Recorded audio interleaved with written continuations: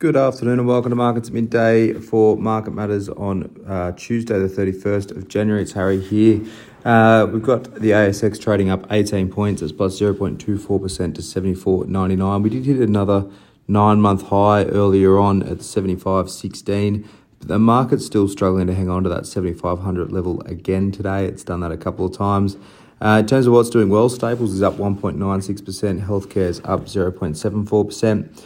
Tech's the laggard, down 0.85%, and real estate down 0.51%. Staples doing really well on the back of a couple of upgrades from brokers. Plus, we've had some retail sales data supporting that one. So retail sales overall disappointed, down 3.9% in December versus 0.2% decline expected. So massive miss there. They talked to basically cost of living pressures coming through, which brought forward sales to November. So November's data was better than expected. December's a lot worse than expected. If you have a look, drill down into the numbers, clothing was down 13%, household goods down 8%, other retailing down about 4.5%, but food was also up 0.3% as the only sort of segment to be up in terms of those retail sales today. And that sort of reading is flowing through into sector performance as well. It's also actually supported our market today. Those weak retail sales numbers suggest that the RBA might be near the end of their hiking cycle as we see spending come down and should ease inflationary pressures in the economy. Having a look at stock-specific stuff, top three performers, Beach Energy, BPT, is up 3.65%. They're out with their quarterly update, which looks pretty positive.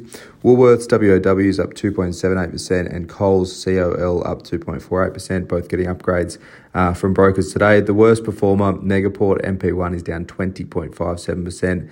Novonix, NVX, is down 6.46%, and Independence Group, IGO, is down 5.99%. We'll talk about Megaport first. That's a shocker from these guys, down 20-odd%. Quarterly update out is soft, and the outlook watered down with the company flagging economic risk in terms of their model.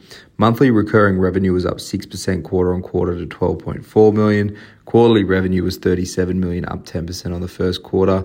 They are EBITDA profitable, so they're doing well in terms of earning money now. That was a big issue for them 12 months ago.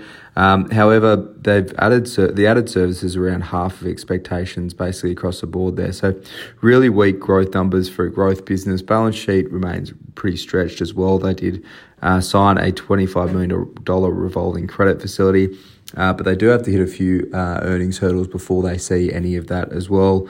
They've got a bit over 50 million in cash in the bank, so maybe a little bit there to give them a bit of leeway, but a little bit concerning as well, given those lower growth numbers coming through, and you wouldn't expect them to see a great deal of cash flow in the meantime, and that's really put pressure on the stock today. IGO, down almost 6% today. They initially rallied as well. They rallied really strongly on record numbers. Market has started to absorb a lot of that information though, and now putting pressure on the stock. First half revenue was about a 4% miss at 542 million. EBITDA at 834 million was a beat, but NPAT at 591 million was a massive miss of about 11%. So they're building the Kwinana downstream facility. That ramp up is now slower than expected. It's about a 6-month delay. Their Greenbushes production was really strong though, but costs coming in the top end of expectations are likely to squeeze from there as well. Prices for their third quarter as well are expected to climb, but well below expectations there too. So not really seeing the big benefit in the lithium rally that we've seen basically across everyone else, and putting a lot of pressure on IGO today, and hence why that stock's trading down. Have a look at overseas markets now. Japan's Nikkei is pretty much flat, up just marginally. US futures are up about 20 basis points each day.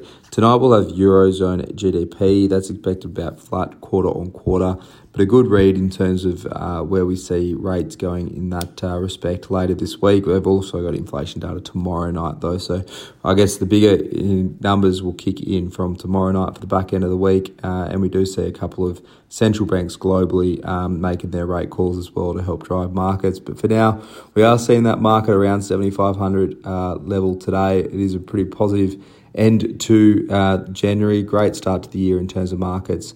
But under the hood, there are some signs of a few cracks coming through. But for now, that's all for markets at midday for your Tuesday. As always, look out for the afternoon report and enjoy the rest of your day.